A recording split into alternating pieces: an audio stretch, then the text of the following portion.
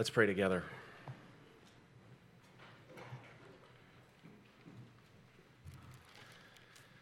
Father, once again, we thank you and praise you for your word. And we pray, Lord, that this passage would diagnose what is wrong with us and give us hope for the cure that you have ordained. And Lord, we pray that you would make us those who are able to speak the truth to others and lead many to righteousness. Father, we pray that you would give us the joy of being the wise who win souls. Lord, we ask that your word would inform all of our lives, that it would regulate our expectations, and that it would teach us what to hope for and how to hope for it. We love you. We thank you for the Lord Jesus, and we commit all these things to you in his name. Amen.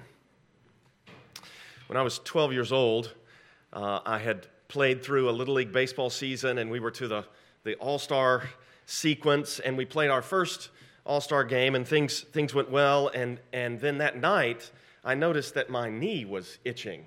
And so I remember going to bed that night, and I don't know if you've ever, I'm sure you've had this experience. You scratch and you scratch and you scratch, and the itch won't go away. And I was just scratching away at my knee, and then I woke up the next morning, and running up my knee, up to my waist, was this dark purple vein that was now visible. It had not been visible the night before, but now there was something wrong. And I'm looking at my leg, and it's no longer itching. Now it's hurting, and I can't really bend my leg, and I'm really concerned about this because I'm really eager to play baseball again. And I did not know what was wrong with me. My parents, they took me to a doctor. The doctor took one look at my leg, and he said something like, he must have been bit by a spider or something. And then he wrote out a prescription, and I started taking the medicine, and it all went away. Praise God for people that know what they're doing. And I was able to play baseball. I mean, it was so fast the way that medicine worked. Maybe you've had the experience of feeling that something is wrong and not knowing quite what it is. And as we look at this passage today, I would invite you to open in the Bible to Genesis chapter 3. I hope that this passage will be for us one of these aha moments where we realize, oh, this is what's wrong. This is what's going on. And I hope, too, that the medicine of God's Word, it's not going to bring immediate healing. That'll await the return of the Lord Jesus and the resurrection of our bodies. It's not going to bring immediate healing, but it can regulate our expectations so that we begin to know and recognize this isn't the Garden of Eden, and none of us should expect perfection. We've been looking together at Genesis 3 for a few weeks now, and last week we saw what the Lord said to the serpent after the man and the woman sinned. And we saw the way that the Lord said those words to the serpent in verse 14, "Cursed are you." And as we continue in this passage, he is not going to say those words to either the woman or the man. God will not curse the woman or the man the way that he cursed the serpent. And last time we also looked at Genesis 3:15, where the Lord said to the serpent that he was going to put enmity between him, the serpent, and the woman, and between his seed and her seed. And we talked about the way that the man and the woman were expecting to die because they had eaten of the tree. And the prohibition was, in the day that you eat of it, you will surely die. But then they hear these words that there's going to be enmity, lasting conflict, and that their seed is going to triumph over the serpent. And so there are going to be three broad categories of difficulty that are introduced by God's words of judgment here. And the first broad category of judgment that is introduced in Genesis 3:15 is enmity between the seed of the woman and the seed of the serpent. And I don't want to spend a long time on this. I just want to hopefully provide this as something that would explain your life.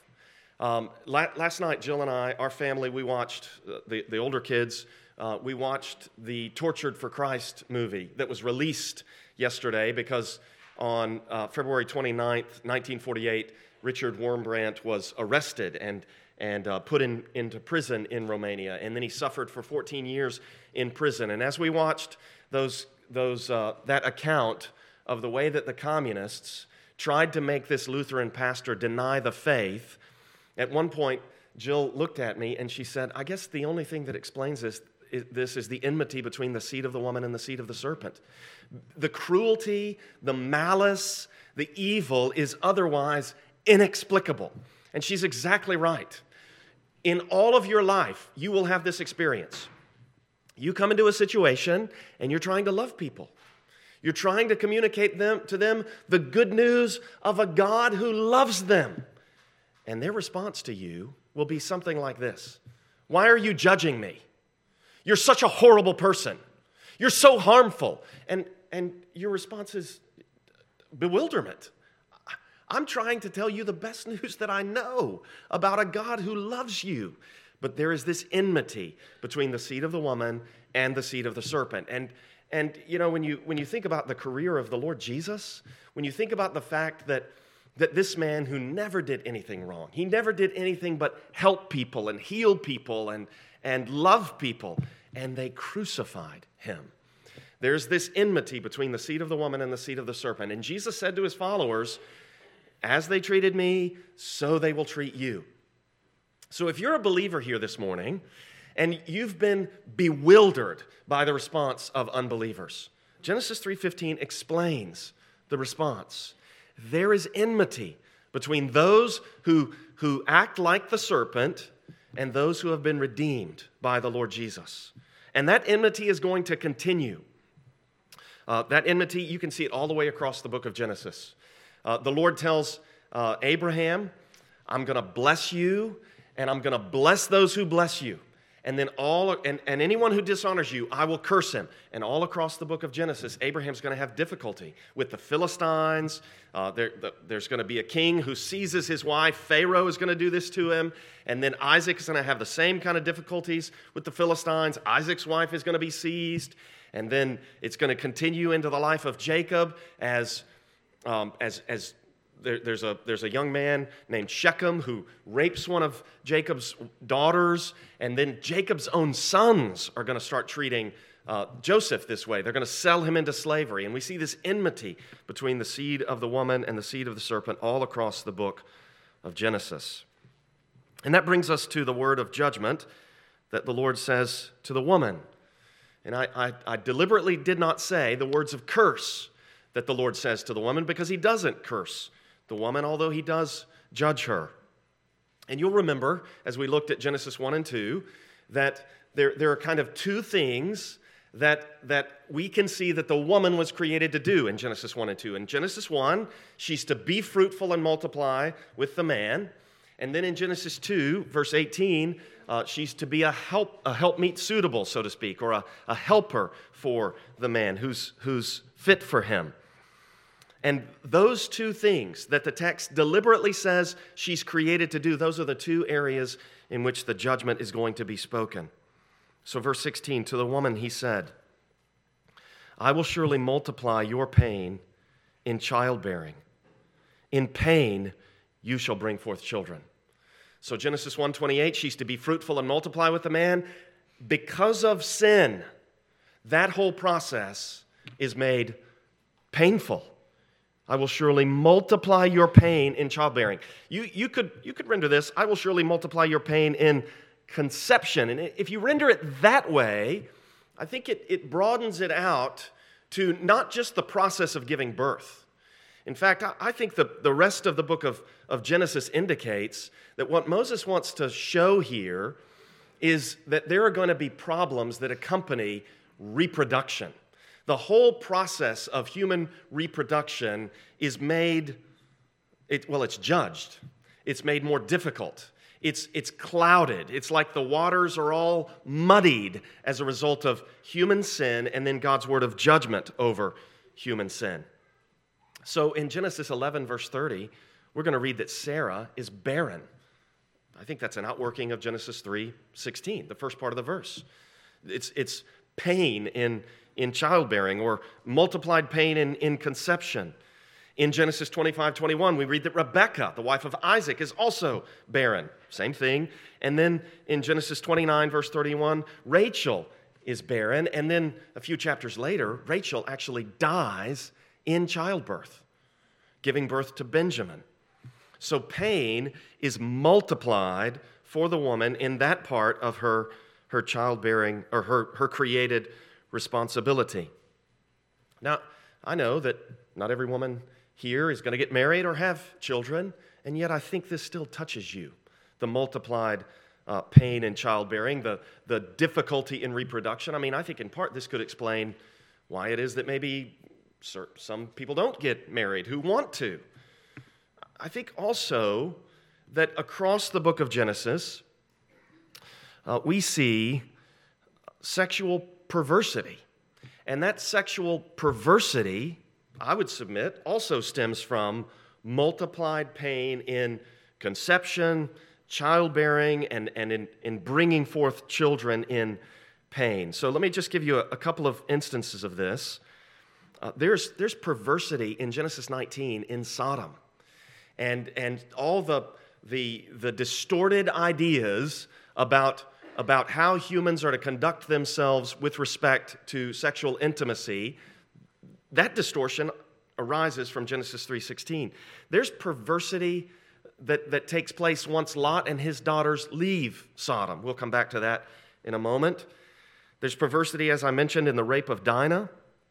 And there's perversity in what we see going on with Judah and Tamar in Genesis 38, and with the way that Potiphar's wife responds to Joseph. I think all of these reproductive problems arise from the first part of Genesis 3:16. And then we read on here, the second part of the verse. The Lord tells the woman, "Your desire shall be for your husband, and he shall rule over you." There's been a lot of speculation, a lot of comment on what kind of desire we're talking about here. This particular word for desire only occurs 3 times in the whole of the Bible, the whole of the Old Testament. The first instance is right here in Genesis 3:16. The second is in Genesis 4:7. And actually the two terms desire and rule also occur in Genesis 4:7. And I think that Genesis 4:7 is key to understanding the second part of Genesis 3:16. So Genesis 4:7, the Lord tells Cain, "Sin's desire is for you, but you must rule over it." Before we think more deeply about that, let me just give you the third instance of this word desire. It's over in the Song of Songs, chapter 7, verse 10, where the woman says, "I am my beloved, and he is mine. His desire is for me." And it's like what happens there is that what was put wrong in Genesis 3:16 is put right in this glorious relationship that we see in the Song of Songs. So let's think about the way that sin desires Cain, and I think that this will shed light on the way that the woman desires her husband. Sin desires Cain in that it wants to dictate his behavior. It wants to control his actions. And then Cain is going to need to rule over sin with a zero tolerance, take no prisoners brutality. If he leaves any room for sin in his life, it's going to dominate him. And I think that informs Genesis 3:16, where now, instead of wanting to help the man, instead of wanting to cooperate with him and to be a helpmeet for him, now her desire is going to be to dictate his behavior, to control his actions, to be the one who is exercising leadership in the relationship. And he shall rule over you. He's going to respond with brutality, with force, with excess hostility, and it's going to be ugly. And all you have to do is think about the history of relations between men and women, and it's a sad story of brutality and of dysfunction.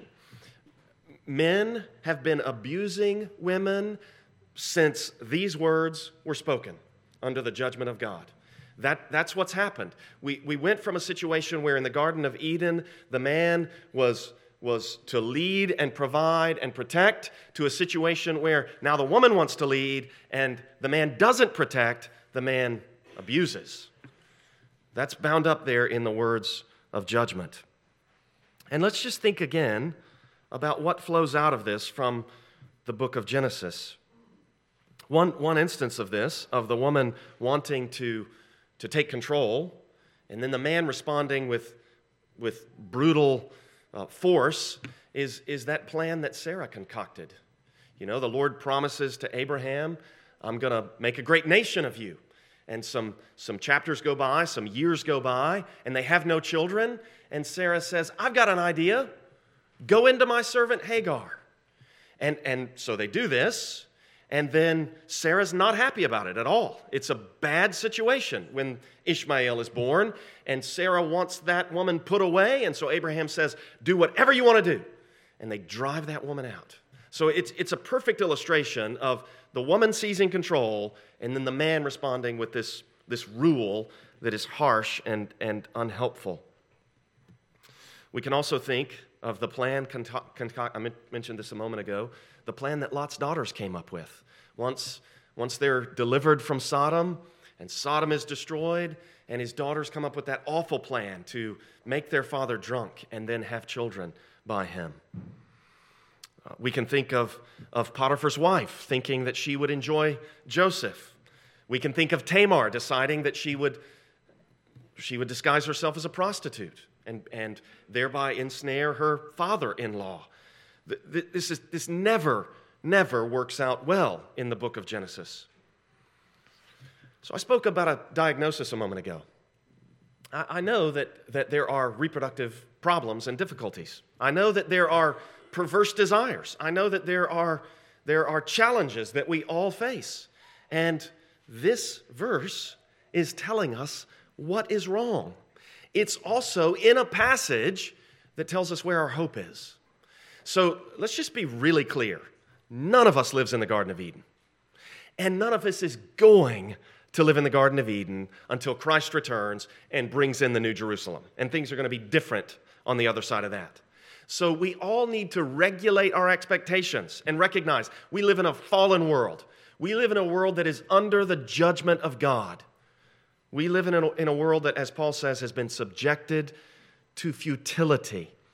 So the people that are going to be most unhappy in life are the people who don't know what's wrong. They don't know why it's wrong. And they think that if they can just approach things in the right way, it will be perfect. It's never going to be perfect. Not this side of glory. It's never going to be perfect. You can have great joy if you learn to be content with God's goodness to you. I think we can also see that the Bible teaches that what happens here is the roles are distorted. And so one approach to finding joy and gladness in this fallen world is to embrace the roles for which we were created. For women to embrace motherhood and to embrace the role of being a helper. And women can do that and find joy in it, even if they never marry, even if they never bear children, because it's an approach to life as a female pursuing femininity and seeking to carry out what God has created you to do. So, by God's grace, those who know where Genesis 3:15 is fulfilled in the cross of Jesus and his death and resurrection, we can experience God's blessing in spite of the curse that is spoken there in Genesis 3:16. And then again, across the book of Genesis, in spite of the curse, God blesses. Sarah's barren. God blesses Abraham and Sarah with Isaac. And yes, their relationship is clouded. It's made difficult, but they're able to get along enough to be fruitful and multiply and have Isaac and experience God's blessing in that. And that brings us to what the Lord says to the man in Genesis 3:17. And to Adam he said, because you have listened to the voice of your wife. This is really an interesting statement because often in Hebrew the word listen, in some contexts, it can also be rendered obeyed. And what that suggests is Adam didn't listen to the voice of God. Adam didn't obey the commands of God. Instead, he listened to the voice of his wife and he obeyed what the wife said, which again, that's already bringing into view what we just read about in 3:16. Because you have listened to the voice of your wife and have eaten of the tree of which I commanded you, you shall not eat of it, referring back to the command of Genesis 2:17. Cursed is the ground because of you. In pain you shall eat of it all the days of your life. Now, I just want to pause here for just a moment and say, every famine that you read about in the book of Genesis, there are famines in Genesis 12, in Genesis 26, and another one in Genesis 41. Every famine that you read about in the book of Genesis is stemming from Genesis 3:17 through 19. The flood, the fact that creation no longer doesn't cooperate, but actually rises up to destroy all human beings at the flood except those delivered by God on the ark. The flood is an outworking of Genesis 3:17 through 19. And so I would say that I think the words of curse here that pertain to creation, this is going to result in earthquakes and tsunamis and all manner of what the insurance agents used to refer to as acts of God. Lightning strikes, tornadoes, all the ways that people die as a result of avalanches, mudslides, floods, all these ways that people are swept away and their lives are ended. Stemming from Genesis 3:17, cursed is the ground because of you. And I think Paul has this in particular in mind in Romans 8 when he says that creation was subjected to futility. Futility always connoting death in the Bible. Cursed is the ground because of you. In pain you shall eat of it all the days of your life. So he's eaten of the forbidden tree, and now he's going to eat in pain. And he was in the Garden of Eden. He's going to be driven out of that garden into a cursed land.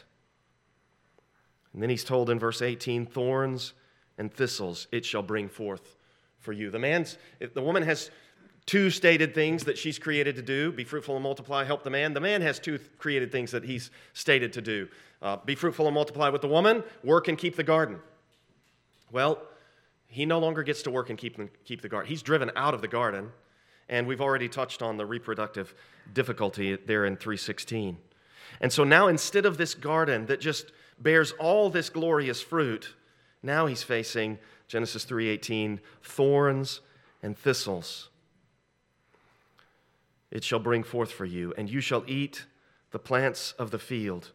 By the sweat of your face you shall eat bread, till you return to the ground. For out of it you were taken, for you are dust, and to dust you shall return. The man is going to have a painful life, painful toil until he dies. So again, we need a diagnosis here, don't we? Here's your diagnosis. You should not expect your job to be perfect and glorious all the time. You should not expect it always to be easy, always to be something that you're excited about doing, always something where everything falls into place for you and everything just springs up and flourishes all around. No, you shouldn't expect that. You should expect the word of judgment to result in you experiencing the curse on the land. You should expect futility. You should expect sometimes to feel like, I do not want to do this today. And when you experience that, you're experiencing Genesis 3:17. You should expect things to go haywire on you. I mean, you've had the experience. You're in a hurry. You're trying to get the machine to work. And however it looks on your screen, that little thing, the little rainbow is just sitting there spinning. This is great. This is just what I need right now. This is blessing my soul. Or for whatever reason, the network or whatever, the technology just doesn't work for you. And all of a sudden, you spend your morning, instead of being productive doing what you want to do, you spend your morning trying to figure out what's wrong with this awful machine that you have to deal with. Or trying to figure out how to put new toner into the printer, or whatever the case may be. You should expect futility. You should not expect to live in the Garden of Eden. We don't live in the Garden of Eden. So we need to be realistic. And you know what this passage enables us to do? So let me just summarize. Area of conflict number 1, enmity between the seed of the woman and the seed of the serpent. Area of conflict number 2, between male and female, between man and woman, between husband and wife. And then area of conflict number 3, between you, whether you're male or female, and creation. I think that's going to explain every problem in one way or another in your life. God's words of judgment touch every difficulty that we face. Whether it's enmity between us as believers and those who don't believe, or difficulty that we're having with people of the opposite sex, or difficulty that we're having with the created world. And I would go so far as to say that if you're a married person in the room, every marital difficulty that you've had in your life stems from Genesis 3:16. Every problem with creation that you've ever had in your life, whether it was you got frostbite or you were out in the cold and too long and you got wet and you got sick, every problem in your life that stems from creation, Genesis 3:17 through 19, creation has been subjected to futility. So there's enmity between the seeds, Genesis 3:15. But it's God's word that's going to give hope in spite of that.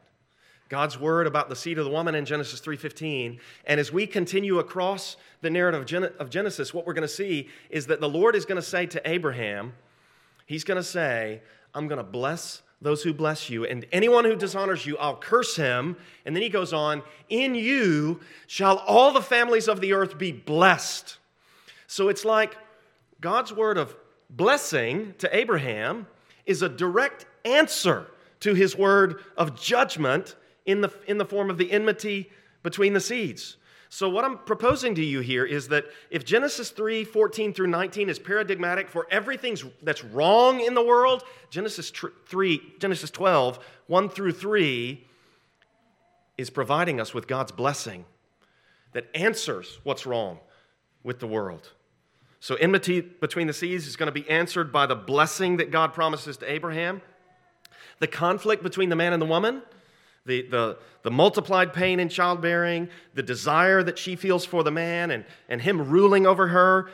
Well, the Lord says to Abraham, I'm going to make of you a great nation, which means children. And then a few verses later, he says, and to your seed, I'm going to give this land. So the Lord promises seed to Abraham, which means that, yes, there's difficulty between man and woman, but that's not going to stop God from accomplishing his purposes. Even with a barren woman, God is going to make them able to be fruitful and multiply. So the promise of seed, the seed of the woman, Genesis 3:15, which as you continue across the book of Genesis, this grows into the seed of Abraham, and then eventually the seed of Judah. And then we read Psalm 18 at the start of the service today because of the way that it speaks of David and his seed, his offspring. So the seed of David, that line of descent is going to culminate in the Lord Jesus. And that's God's way of saying that conflict between the man and the woman is not going to have the last word. The reproductive difficulty and the sexual perversity and even the desire of the woman and the harshness of the man, that's not going to have the last word. I am going to overcome all this through the seed that's going to arise. And then creation is cursed. And God's response to that is to say to Abraham, I'm going to give you land. And it's very interesting how, as you trace this across the Bible, across the Bible, the Lord says to Abraham there in Genesis 12:7, to your seed I will give this land. And then Paul is talking in Romans 4 about how Abraham, by faith, became an heir of the world. It's like what the Lord is saying is, that land of Palestine that I'm promising to you, that's just the beachhead. That's like the beaches of Normandy. We're going to storm that place. We're going to take that place. And then my glory is going to spread from there over all the dry lands. And you are going to inherit the world, Abraham.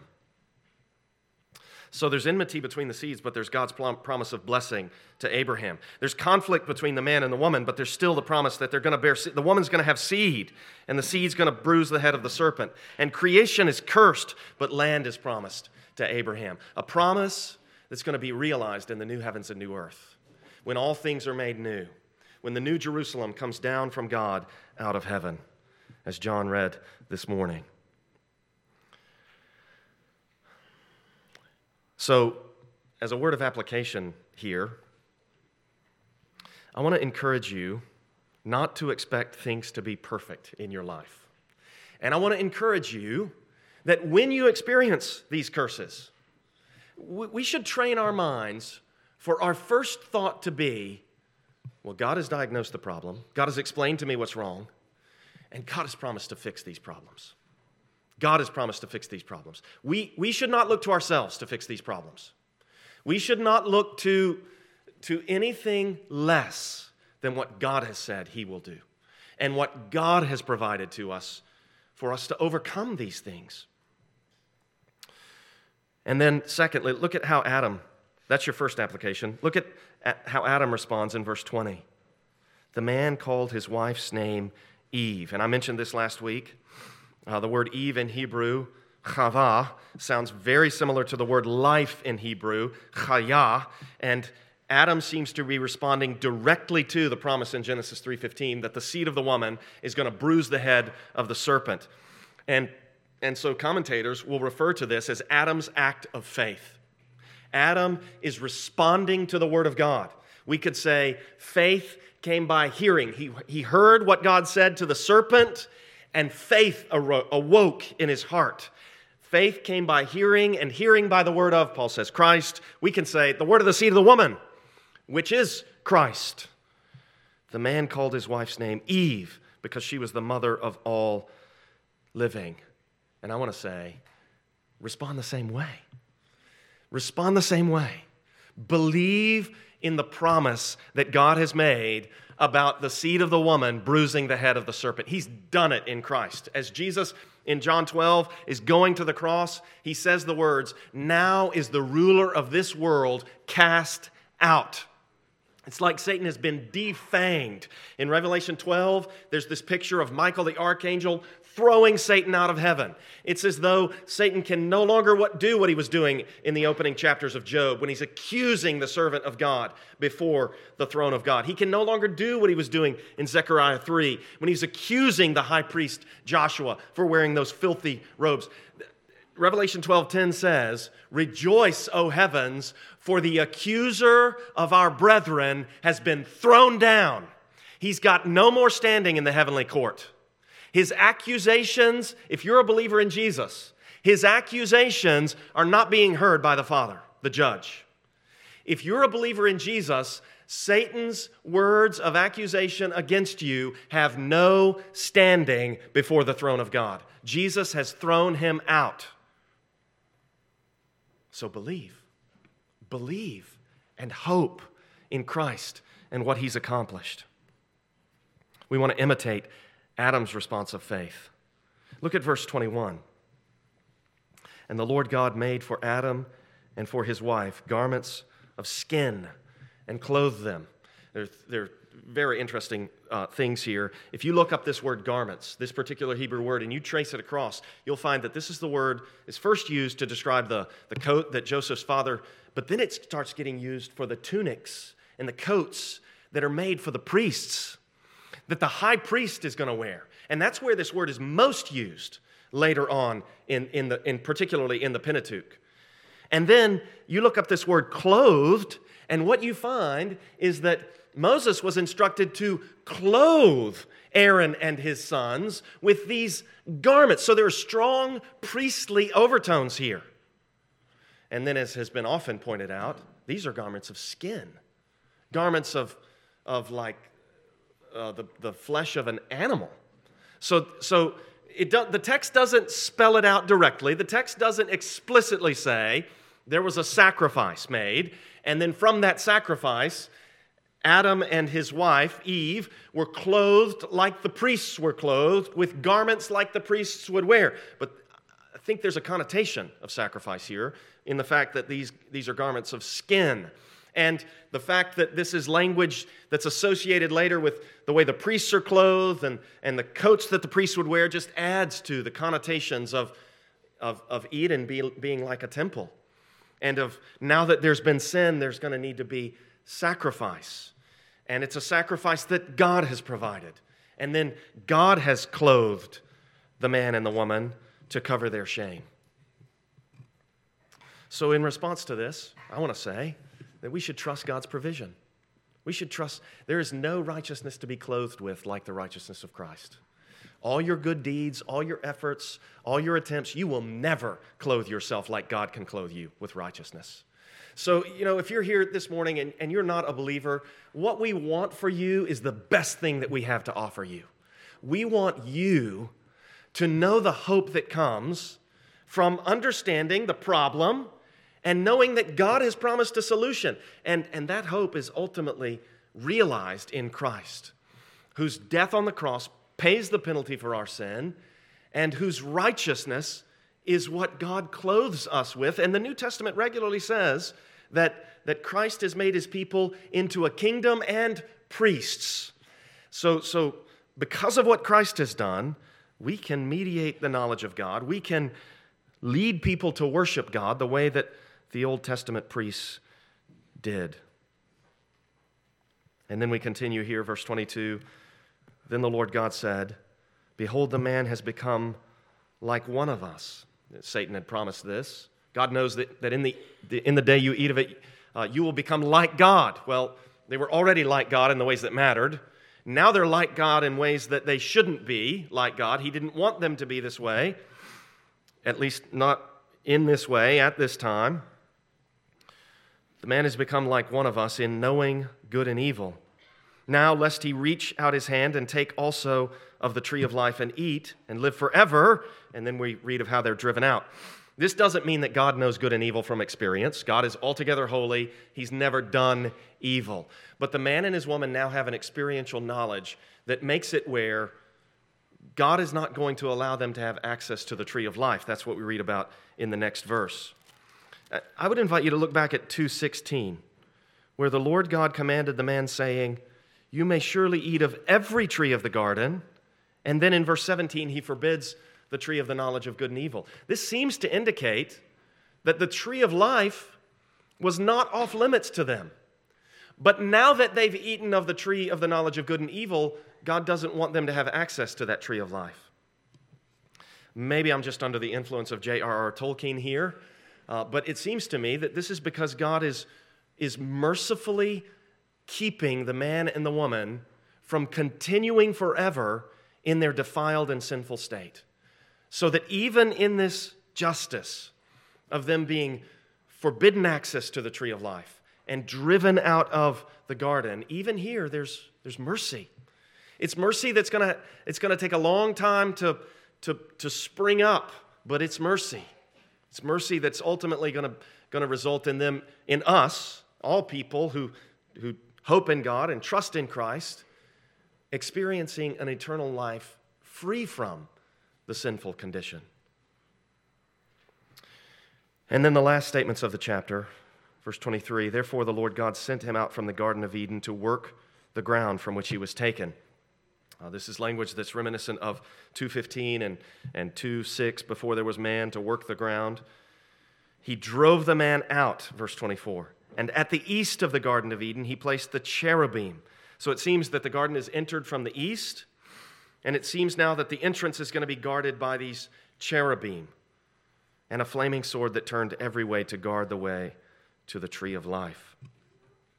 These are These are elements, the fact that the garden is entered from the east and that it's guarded by the cherubim that are going to correspond to the tabernacle. The tabernacle is also going to be entered from the east, and there are going to be these cherubim that are worked into the decorations of the tabernacle. It's also interesting, too, that as Balaam approaches the camp of Israel, and they've built the tabernacle by that point, and God has taken up residence within them, as Balaam approaches the camp of Israel, do you remember what he encounters? He encounters an angel with a drawn sword. It's almost as though, as Israel has come out of Egypt and they've built the tabernacle and God has taken up residence within them, it's almost as though they're a new Eden. And this pagan prophet from the east is approaching the entrance to the dwelling place of God. And then you remember Joshua. As Joshua crosses the Jordan and enters the land of promise, he encounters this captain of the Lord's hosts with a drawn sword in his hand. And he's told to remove his sandals, for the ground is holy. It's almost as though Joshua is approaching the dwelling place of God as he enters into the land. And then, of course, the temple will have those cherubim worked into them, and it too will be entered from the east. What does this tell us? It tells us that we were made for the holy place. We were built to experience the presence of God. And the dissatisfaction that, in some ways, I've been talking about this whole sermon, the marriage problems, the enmity between the seeds, the conflict, with our dissatisfaction with that and our desire for things to be perfect, it actually reflects that this defiled world is not our destination. It's not what we were made for. But the Bible is teaching us that our destination is not perfection here and now, but the resurrection and the New Jerusalem. And those hopes will make us wise unto salvation. Those hopes will enable us to bear up under the afflictions of this life. Those hopes will keep us from having unrealistic expectations about how unbelievers might respond to us, about how our spouse might respond to us, or about how we might be able to have this idealistic relationship with people of the opposite sex, or about how we might think we can avoid forest fires or people drowning at sea, or any number of other ways that people die as a result of creation being subjected to futility. This text can make us wise unto salvation. This text can inform our hopes. And those who hope in Christ will not be put to shame, because the Holy Spirit has been poured into our hearts as an expression of the love of God, resulting in the love of God. So that, as Paul puts it in Romans 5, we boast in the hope of the glory of God, the New Jerusalem, the resurrection, so that we can even boast in the midst of our tribulation and affliction. Let's pray together.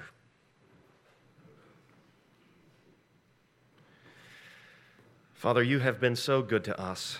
And Lord, we thank you for this word, this passage that explains what's wrong in the book of Genesis, what's wrong with the world at large, what's wrong with us. And it explains to us, Lord, why our experience has gone the way it has. And Father, I pray that you would cause us to be like the men of Issachar, who understood the Scriptures and who understood the times. And Lord, I pray that you would give us courage and joy as we proclaim your truth and as we announce the hope that you cause, that you inform, that you create when you speak these words of promise about this seed of the woman who would bruise the serpent's head. Lord, help us to hope fully in Jesus, and help us to see how the whole Old Testament points forward to what he would do. And Lord, make us those who long for his appearing. Make us faithful, we pray, to indiscriminately sow the seed of the gospel, to announce it at every opportunity.